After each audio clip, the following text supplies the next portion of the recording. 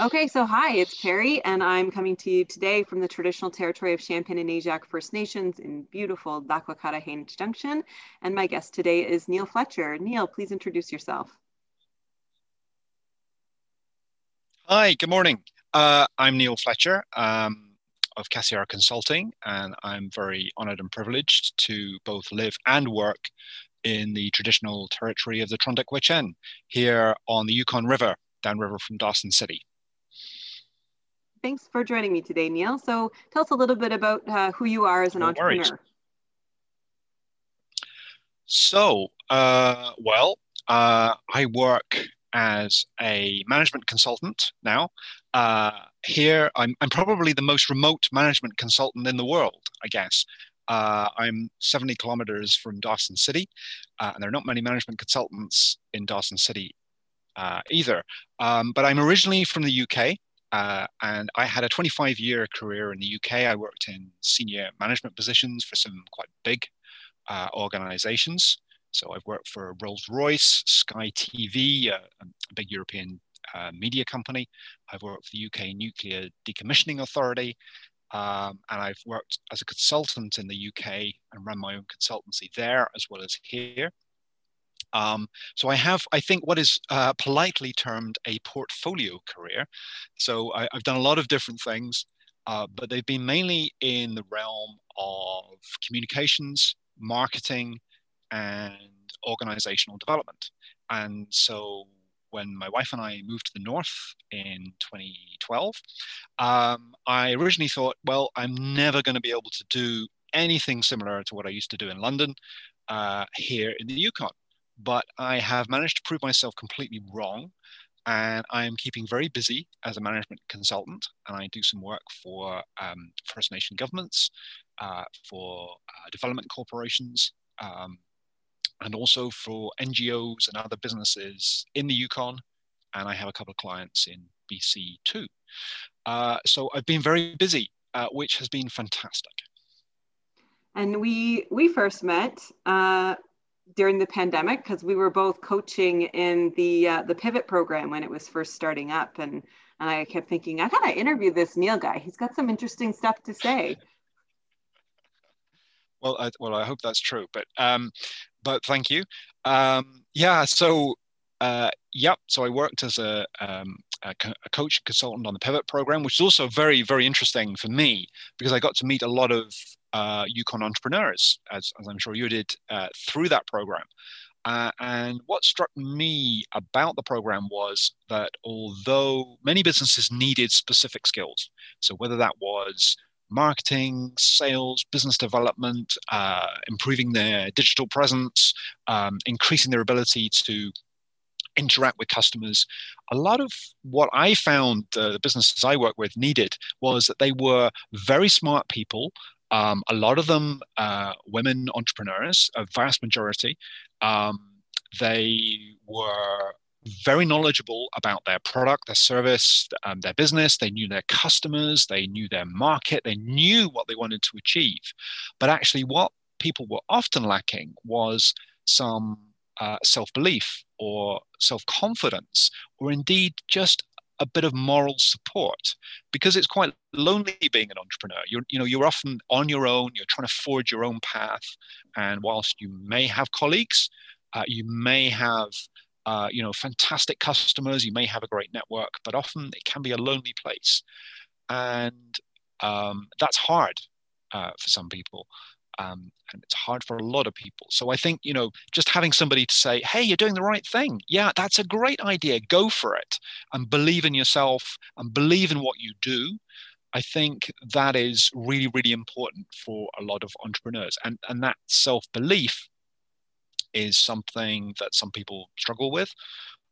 Even though they may have a wonderful business idea, they may have great interpersonal skills, and they may have, really sound business concept too. But just that self-belief and motivation can be the kind of the magic dust, if you like, that just gets people really, really, fired up and going. And that's true not just of entrepreneurs, but also people who work within organizations as well. And of course, let's not forget, you can be entrepreneurial within an organization, even if that is a government or an NGO. You can be very entrepreneurial in your approach. How you lead your team or motivate people, or how you run your operation, whatever you're doing. Those entrepreneurial skills of thinking a bit outside the box, being determined, looking for new ways of doing things, looking to bring other people on board with your idea, being, really excited and having an elevator pitch, whether that's about what your First Nation government does, or whether it's an NGO, or whether it's a commercial business.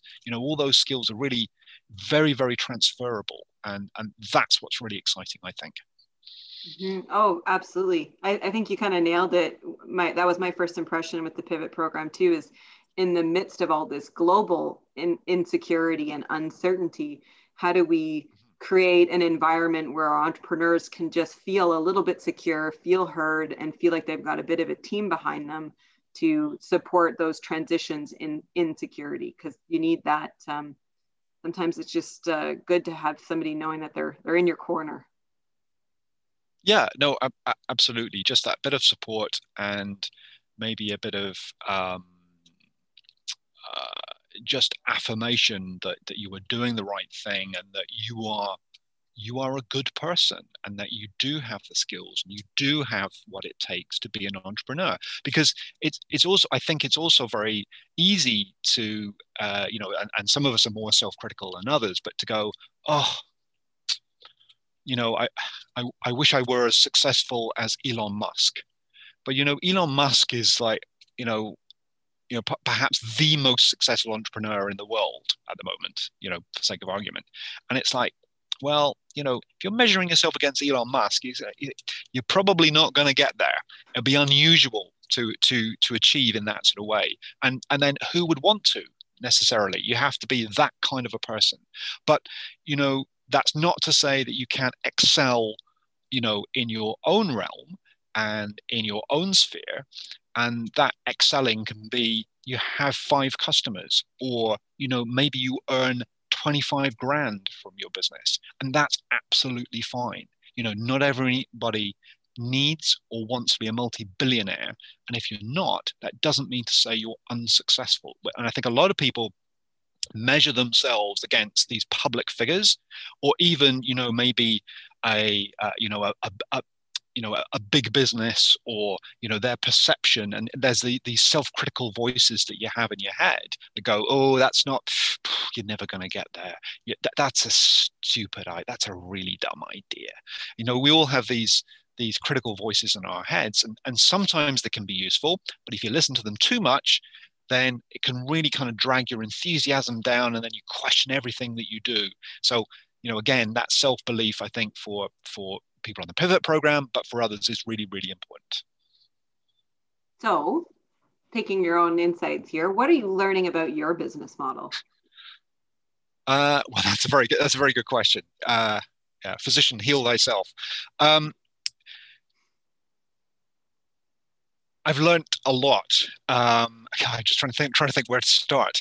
So I think one of the things is I had completely the wrong premise about my business. I thought I would perhaps be able to work remotely, but to be working for businesses in Calgary, Edmonton, Vancouver, Toronto, a long way away. Because I thought, well, those are the only kind of businesses that are going to need, want, or be able to afford what I do.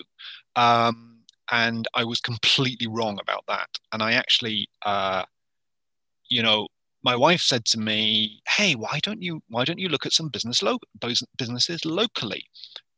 I'm sure there's going to be some businesses that will need what you do." And I went, "Yeah, I'm not sure. And who's going to want some British guy who's like, work for these multinationals, and they're going to think, I don't think that's very good fit." So here are my critical voices going, "Oh, they won't like you, and they'll think you're rubbish." And I went, "Oh, okay, right." So with my wife's encouragement, I then went, "Okay, right, I'll give it a go." Oh, people are interested, and it's not every organization, and uh, so I think it's, I started, I should have listened to the advice that I give my clients. Like, believe in yourself, and maybe just explore what's going on out there. So that was my first learning. The second learning is that, and this is something that I'm really, really keen to do for the Yukon as a territory, and that is to try and bring some big business skills and ways of doing things to Yukon businesses and Yukon organizations. And you can't just cut and paste those. You can't just go, well, what works for Bombardier or what works for SpaceX, will work in the Yukon. That's not true. But I think one of the things I have learned is that, as Yukoners, we're very independent people. We're used to forging our own way, particularly as entrepreneurs. So Yukon entrepreneurs are particularly used to forging their own way.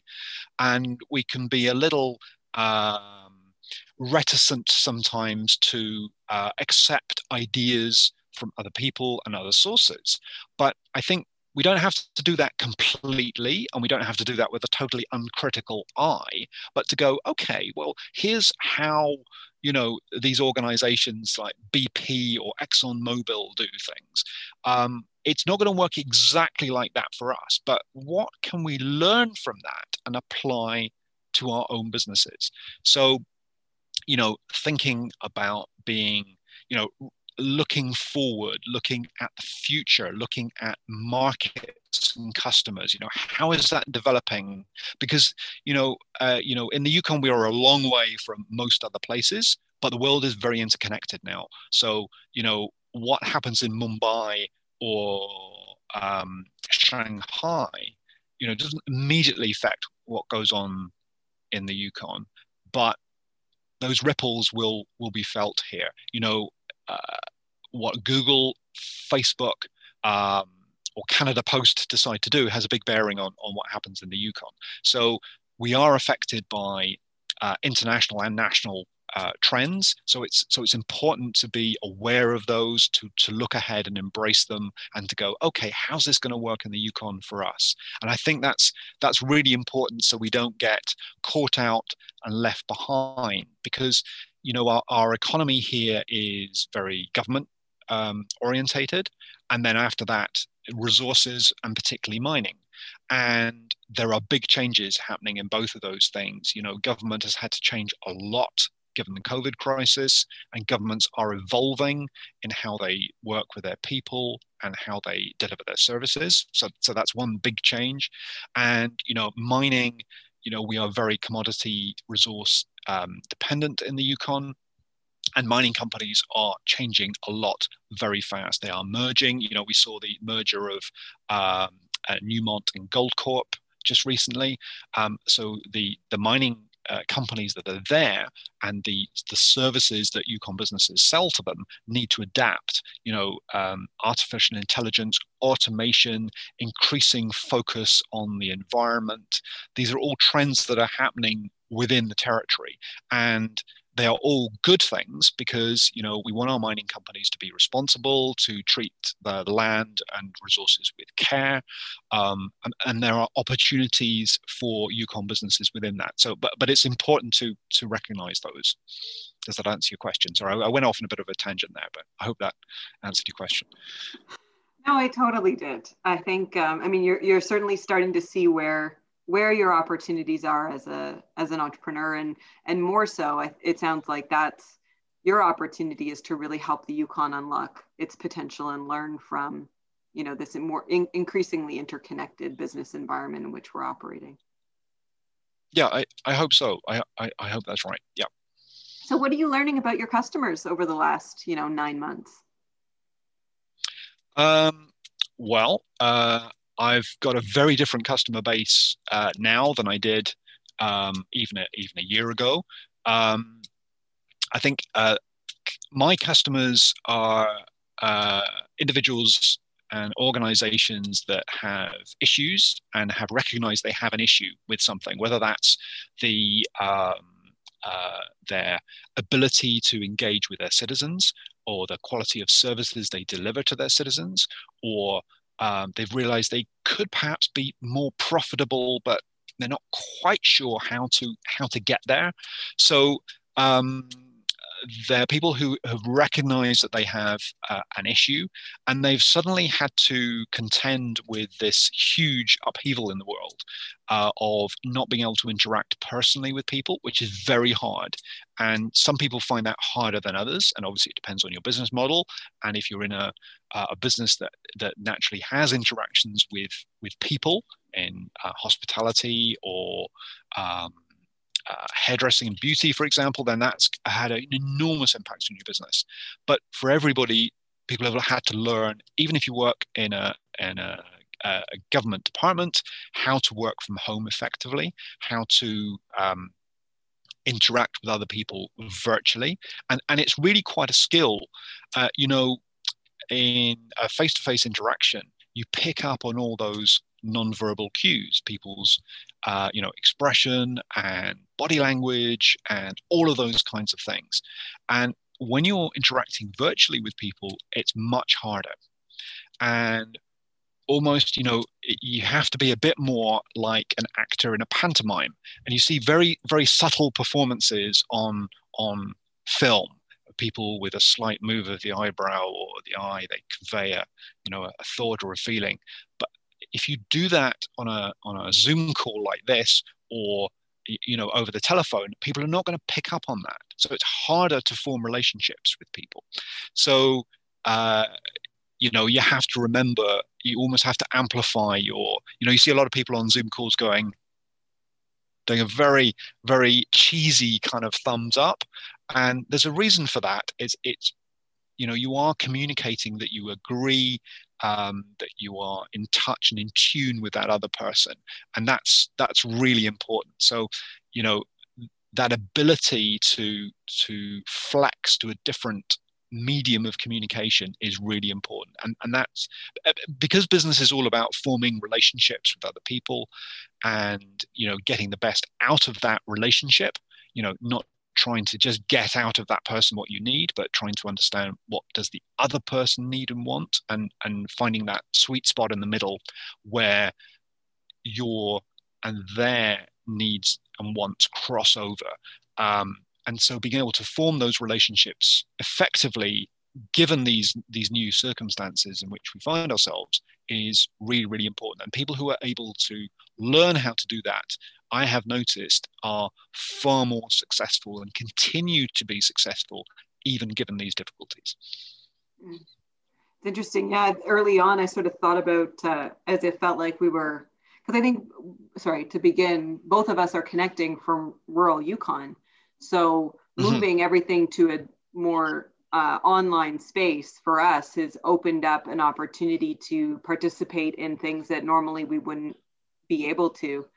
And I certainly do find myself sort of like at times, engaging this like little screen that I have, this platform of like, trying to figure out how you get those subtle cues or things that you would have imparted through energy or body language when you're meeting in person, and figuring out how to, compel the idea forward using this platform, which, has sort of been a sink or swim for those of us in rural Yukon who do this sort of consulting work. Yeah, absolutely. And I think it's, that's one aspect of it. And obviously, there was a danger that we were going to lose our ability to work remotely. There was a danger that ExploreNet were going to turn off their service. So, that was pretty serious for a while. I was really concerned about that. And, there were 600 accounts apparently in the Yukon that were affected, and that, there's probably not that many of us who are consultants who work remotely, but I guess we have an effect on the economy of the Yukon. But there are all those other people and businesses, mining camps and other remote camps, as well as people who rely on that service to connect with friends and family, or maybe they have to have online counseling or telemedicine, or, there are lots and lots of reasons why people have their internet connection, or just because that's how life works now. If you do your banking, or, you need to order stuff, you need an internet connection because, that's how life works now. Even if you are very, very remote or live in a remote community, you need that access. And it's important for people with families, for education and for connectivity for kids and entertainment, and everything almost comes over the internet now. So it's a really, really important tool for people. Yes, and we were in danger of losing that, and that would have been catastrophic for the Yukon, I think. Oh, certainly. And I think about my time actually working up in your neck of the woods at 60 Mile or Brewery Creek property with Mm-hmm. Alexco or the Alexco property, and just the importance of that reliable Mm. internet connection and increasing Yep. increasing Yep. increasing that capacity, which enabled a higher level of productivity in the work that we were doing. Mm. Mm-hmm. Definitely. And I think sorry, Cara, I was just going to say, I think, just building on what you were saying, capacity, we hear capacity building is really important for the Yukon. And that's a phrase that you hear a lot. And I used to wonder, oh, what is that capacity building? What does that mean? Uh, does that mean having a larger office, or what does that mean? And I think, there are a couple of really important things in terms of capacity building at the Yukon. And one is skills. And, related to, the rise of the digital economy, I would say that here our digital skills are lacking. There are some really smart tech people in the Yukon. There are some fantastic tech entrepreneurs. Um, but I think by and large, within organizations, tech skills are pretty lacking. So if you look at for example, the quality of websites and organizations' ability to interact digitally with customers, they're quite low. And I think if you want, if you go, I understand that this is low, can you help me fix this issue? There are not that many people who can actually help you, who have the right skills to do that. There are a number of people who have digital skills, but not necessarily exactly the right ones for the work that is needed here. So I think digital skills and generally business skills, I've found, customer service is not always as good as it could be. If you go across the border into the US, you see a marked change in people's attitude to customer service. Now, I'm not saying we should adopt everything about the US business model, and clearly that wouldn't be right. But I see Yukon businesses that really suffer from poor customer service, and that's not true of every business. I've stayed in a lot of, hotels and eaten in a lot of places where you get great customer service, you get a great experience, and clearly those people really believe in what they're doing and believe in serving customers well. But generally throughout the Yukon, you get poor customer service compared to across the border, and certainly compared to a, a bigger place. And I think this is hampering those consumer-focused businesses, but also people who sell to other businesses too. There is a lack of understanding of customers and an ability to, really meet customers' demands, be interested in customers, and understand them and serve them well. And that would really transform the business in the Yukon. That there's a real unlocked potential and value there for a lot of businesses, and a lot of businesses do not appreciate that.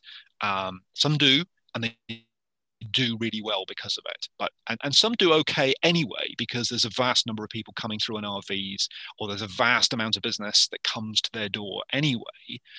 But take away some of those guarantees, like we have at the moment with a poor through flow of tourists almost to zero. How do businesses cope? Well, those with good customer service will still do well because people will keep coming back to them and will come back to them quickly when they can. So I think, digital skills, customer service, and then I think for, larger organizations, there are skills such as internal communications, organizational efficiency, that really could be developed better. many organizations struggle to align themselves from the top down. So whether that is chief and counsel, whether that's a commercial board, whether that is an executive leadership team, setting a vision, setting strategic priorities. Some organizations do that, but then how do you get those strategic priorities then embedded in the organization, get everybody squarely behind them, understanding them, believing in them, and making sure that what everybody in the organization is doing is supporting and heading towards those strategic priorities. And that is something that, again, you see that you'd see that across Canada. Very few organizations are actually very skilled at doing that. But particularly in the Yukon, there is a big gap. So you have a lot of very enthusiastic, motivated people. You have a very enthusiastic, motivated council or board, but somehow there's a bit of a disconnect in the middle. And so effort is not focused as well as it could be. So I think, that's another area of capacity building, is those organizational skills can really transform how an organization serves its customers, serves its citizens, or serves the general population.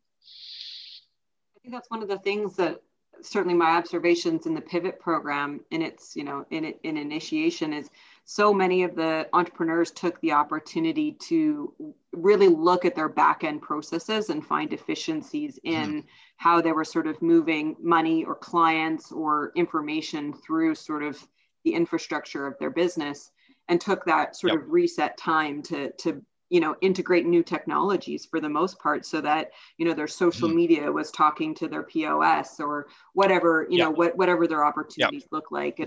And certainly it's been my observation in the territory, living here for like 15 years now, like we still have a lot of work to do in terms of that back end integration. Sometimes it feels like we haven't really done much more than evolve the old paper file system and tried to sort of like create a digital representation of it. And I think actually that's that interview that I did with Inga not too long ago. And, she's really clear. The thing that was my big takeaway is, digitizing the arts doesn't mean building a website, and I think that's like digitizing the processes of a government or a corporation or a small business doesn't necessarily mean taking that information that you had in file form and put it into a digital form. Like, it's a very different way of thinking about your information flow, the structures, approval processes. It's a much deeper systems change. Yes, it's as much about changing a mindset as changing the processes. And it's the same whether it's that digitization or whether it's customer service.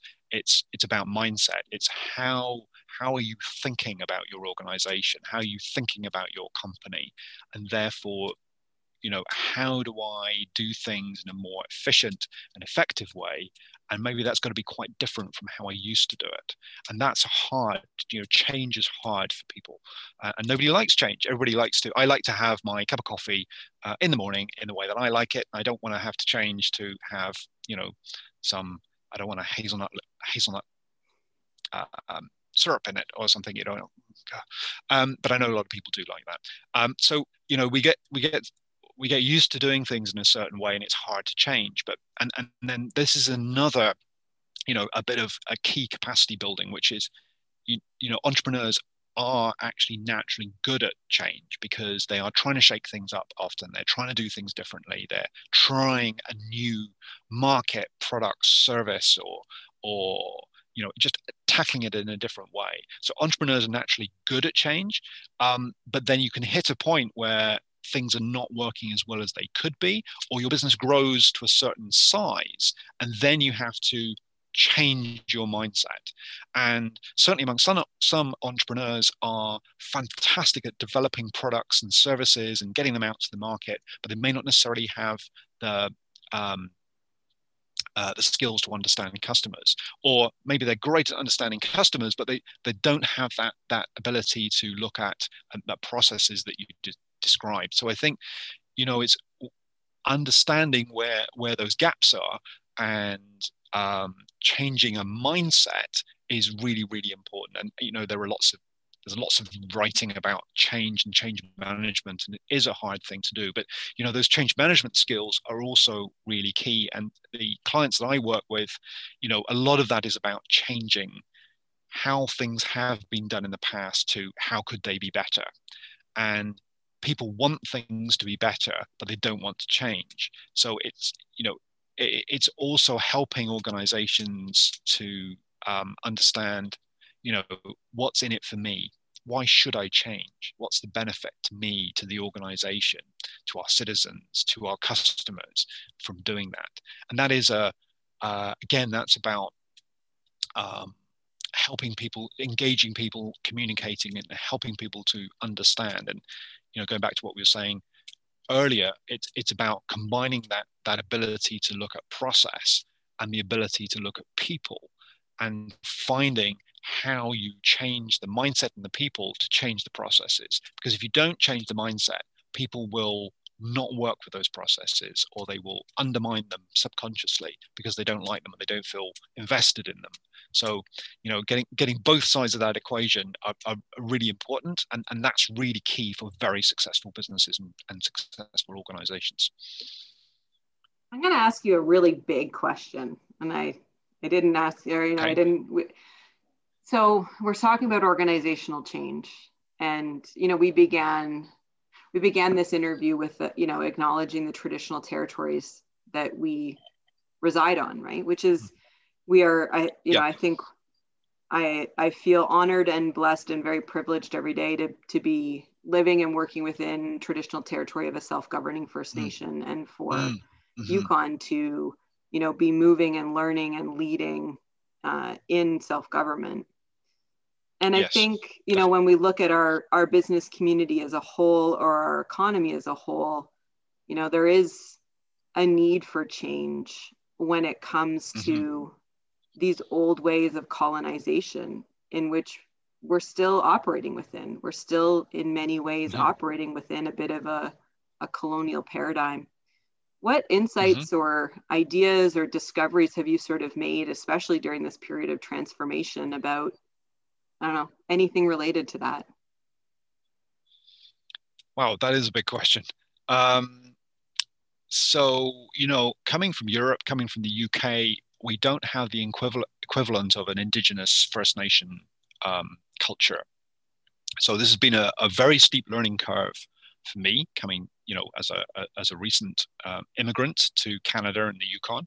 So I've had to learn very fast, and I've been really fortunate that and the Trondheim government runs a fantastic course for people not familiar with their culture, the TH101 course, which was really excellent and gives you a really great grounding in some of the principles of land claims and some of the misconceptions about First Nation people and Indigenous culture. So coming into the Yukon as an immigrant, that was really, really great grounding. And I've been really, really lucky to work with a lot of First Nation people who have been very generous in their advice and guidance, and sharing their knowledge, both of a cultural knowledge and organizational knowledge, and knowledge of the land as well, because where we live very much on the land, in the traditional territory of the Trondheim, and for our friends and neighbors to share their advice and guidance about how to do that better has been really invaluable. I think one of the things, I think you're absolutely right. I think there is still, although the Yukon is at the forefront of land claims and self-government, and that is fantastic. And certainly Champagne-Ajac First Nation are blazing the trail in terms of that, Canada-wide. I think there is a need for a shift. It still feels like it is very, as you described, very colonial. And I think there are so many issues, and I am absolutely no expert, but from my limited experience, I would say that, again, I think it's about self-confidence. and you know, First Nations have developed a huge self-confidence in the Yukon in terms of negotiating and settling land claims. And that has been fantastic. I think for me, the next step is building that self-confidence from in the ability to generate wealth and prosperity for citizens. And you do see that. It does work well in some places that could be done there. And I think building confidence and skills in communities so people can get, you know, good jobs, the best job that they want to have, that they can see a career in front of them. And whether that be a heavy equipment operator or a beauty technician or a business consultant or whatever people want to do with their career, I think it's important that people can see that they have the skill, the ability to do that, and they are given the opportunities to do that too. So that's partly, I think there are lots of opportunities for people, you know, lots of training courses, there's lots of funding, but I see a reticence amongst people to sometimes take hold of those opportunities because essentially in the past people have been told, you stick in your place, don't you have ideas about above your station? And that is something that is very hard, I think, for people to come to terms with. So I think you see that in younger generations, people are more willing to go, wow, I really do think the world is my oyster. And that is really, really heartening. But trying to build people's self-confidence and build the motivation, I think is really important. And that will take some time. So I think that leap in wealth and prosperity and having an almost unfettered, view of the future will take some time. But I see that coming, and that is really, really exciting. And I think actually the Yukon really is at the forefront of this stuff. So I feel very privileged to observe that, experience it, and to work with some of the people who are actually, leading that. It is a fantastic privilege. Have you picked up any new skills over the last couple of months? Anything for your own sort of lifelong learning? Wow, I feel as I'm sort of constantly learning living in the Yukon. Well, I'm constantly learning how to get my snow machine unstuck, and that is a very steep learning curve. I think in terms of my well, I suppose there are two aspects to it. One is the sort of wider life where I feel that I'm on such an enormous learning curve that every day is a learning experience, and I'm getting things wrong, and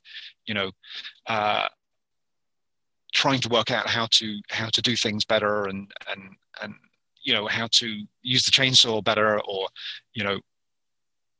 getting firewood or whatever it is. There is so much to learn there. Fishing, I'm terrible at fishing, and I really do need some help with that. In terms of my my paid work, if you like, then that is also a constant learning curve, because again, I'm coming from with my career and experience, but I'm actually learning a lot from other Yukoners about how business works here and how people are here. And I have needed to learn how to adapt my, I worked for many years in London, and the pace of life in London is 100 miles an hour. And in business, I've worked with I've worked for a media company where everything is, you've got a new film, a new docudrama coming out, a new eight season series from HBO. Everything happens like mega fast. So I have to learn to slow down and be more patient. And because things happen here more slowly, and that's understandable. And actually, it's the right thing to do too. Often, if you go too fast, you're just gonna, there's that old adage about, move fast and break things. if you work in Silicon Valley. And that's okay if you're doing software, because the worst that's going to happen is you're going to have to turn the computer off, on and off again. But if you're dealing with people's careers and lives, and you're providing really crucial services to the local community, you don't want to be moving fast and breaking things. You want to be doing things properly and carefully and thoughtfully. So I have to learn very much to be patient and not to operate at London speed. And I'm lucky that I work with some fantastic clients, and I sit on a board as well, and I have some fantastic fellow board members who are very generous in giving their advice and guidance to me. And so I found that a very valuable learning experience. And I'm very new to the Yukon. My wife and I have only lived here for 6 years or so, so we're very new, and we're still learning about life here. So a lot of learning. What's been keeping you grounded? What's sort of your wellness practice to keep you sane? Well, I'm very lucky because of where we live, and I mainly work part-time anyway. So in the mornings, I'm doing my management consultancy work. I'm doing my paid work, and then in the afternoon, it's time to get wood, or get water, or fix the snow machine. So yesterday was a kind of typical example. We have a wood cutting area up our creek, and sometimes the creek freezes well, and sometimes it doesn't freeze well. So we've had to do some. We found a lot of down trees, so they're fantastic for firewood in a year or two's time once they're dried out. But trying to get them, they're only about 1 kilometer up our creek, but there's about 4 or 5 places where the creek has bust open. So we've had to reinforce the ice with some branches and trying to get it to overflow and thicken the ice. And we managed to get 3 loads out. So then we have to keep going back and checking the trail and shovel some snow and in the right places and pack it down. And so all of this, by the time we've done that, that's it, it's dark, and I've had a full body workout as well. So that is my wellness balance, if you like, is the rest of life. So whether it's wood cutting or hauling wood, that creates a lot of balance. That sounds about right. Yeah. Any sort of major aha moments for you or worldview shifts over the past couple of months? Well, that's a good question. Well, that's another big question. Well, I guess a couple of things. One is I'm very grateful to be living where we are in Canada, because I think Canada is taking the pandemic very seriously. And, we're very lucky in the Yukon that we are very spread out in a very large amount of territory. So we are far more insulated from the threats of the pandemic than, in the south of Canada or the big cities. So I've been very grateful for that. I'm extremely grateful that I don't live in the US.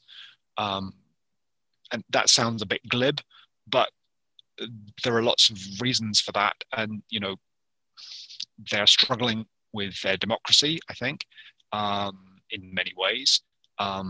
It's a very unequal society. That's not to say that, society in Canada is all hunky-dory and everything is fine, but it is a much more equal society in Canada, and in the Yukon too, I think, and far more harmonious in its relations between communities. And that is a real strength of the Yukon, I think. And coming to that realization, almost in contrast to other places in the world, I think has been quite eye-opening. And whilst in all parts of the world, there have been many people who have been completely selfless and have pulled together and done the right thing. On the odd occasion when we go into Dawson, everybody's wearing masks inside. Nobody's, not wearing their mask, because we have elders, we have vulnerable people in the community, it's the right thing to do, and people do it. So there is that sense of, wow, this is a community that looks after each other, and that has been a great thing. What are your hopes, sort of, as like the Yukon emerges from this pandemic? What are your hopes, sort of, for what we build in terms of our economy and business community going forward? Well, that's another, lots of big questions, Carrie. So you're asking me to be a futurologist now. I know. Which is not my Your hopes core and skill. values. Your hopes and My values. hopes and values. Yeah, no, okay, sure. Yeah, no, absolutely. So my hope is that, and my belief is that the Yukon economy will spring back quickly. I think, because we are relatively isolated geographically and pandemically, I think we will spring back quickly. I think we're more likely to have that, steep recovery spring back in the economy than other places. I mean, there are some issues with that because we depend very much on tourism. For example, if tourists start coming again, there is the danger of further outbreaks, but you have to strike the right balance.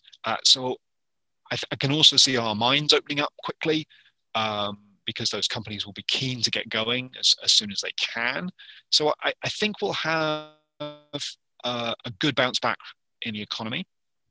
I hope that, people have learned something from having to endure this pandemic. We've had to learn about different ways of communicating. I think it has brought our communities together more. We've sort of realized, I think, more about the value of community, and all the people within it, and how valuable people are. So I think that's a great thing.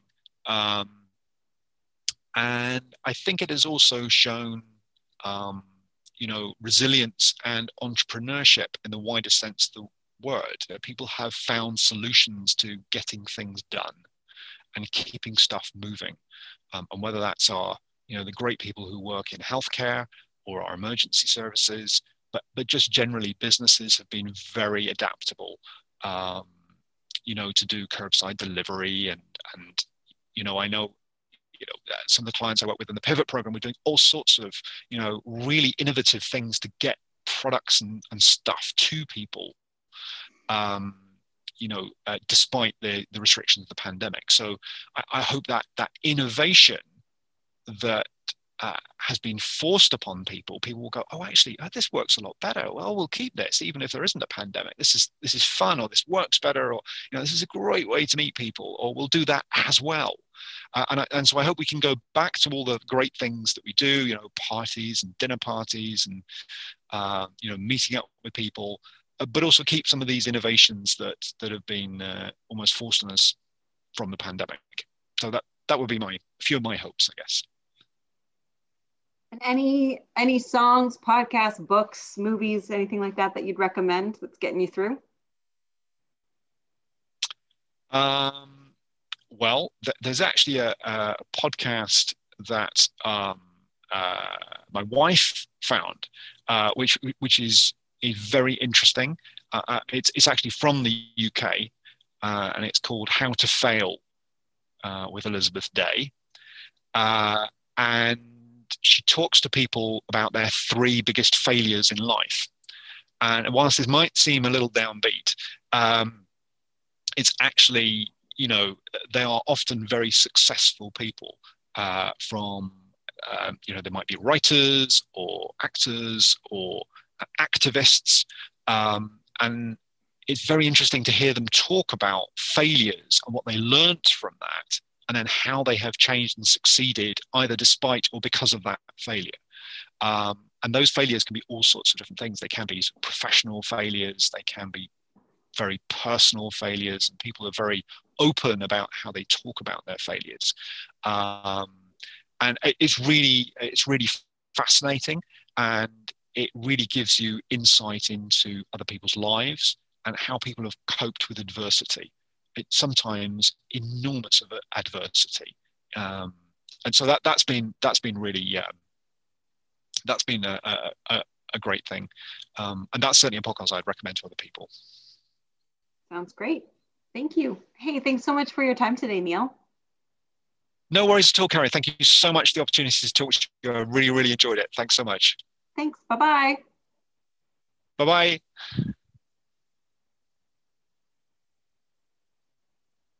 All right. I think we're done recording. It's still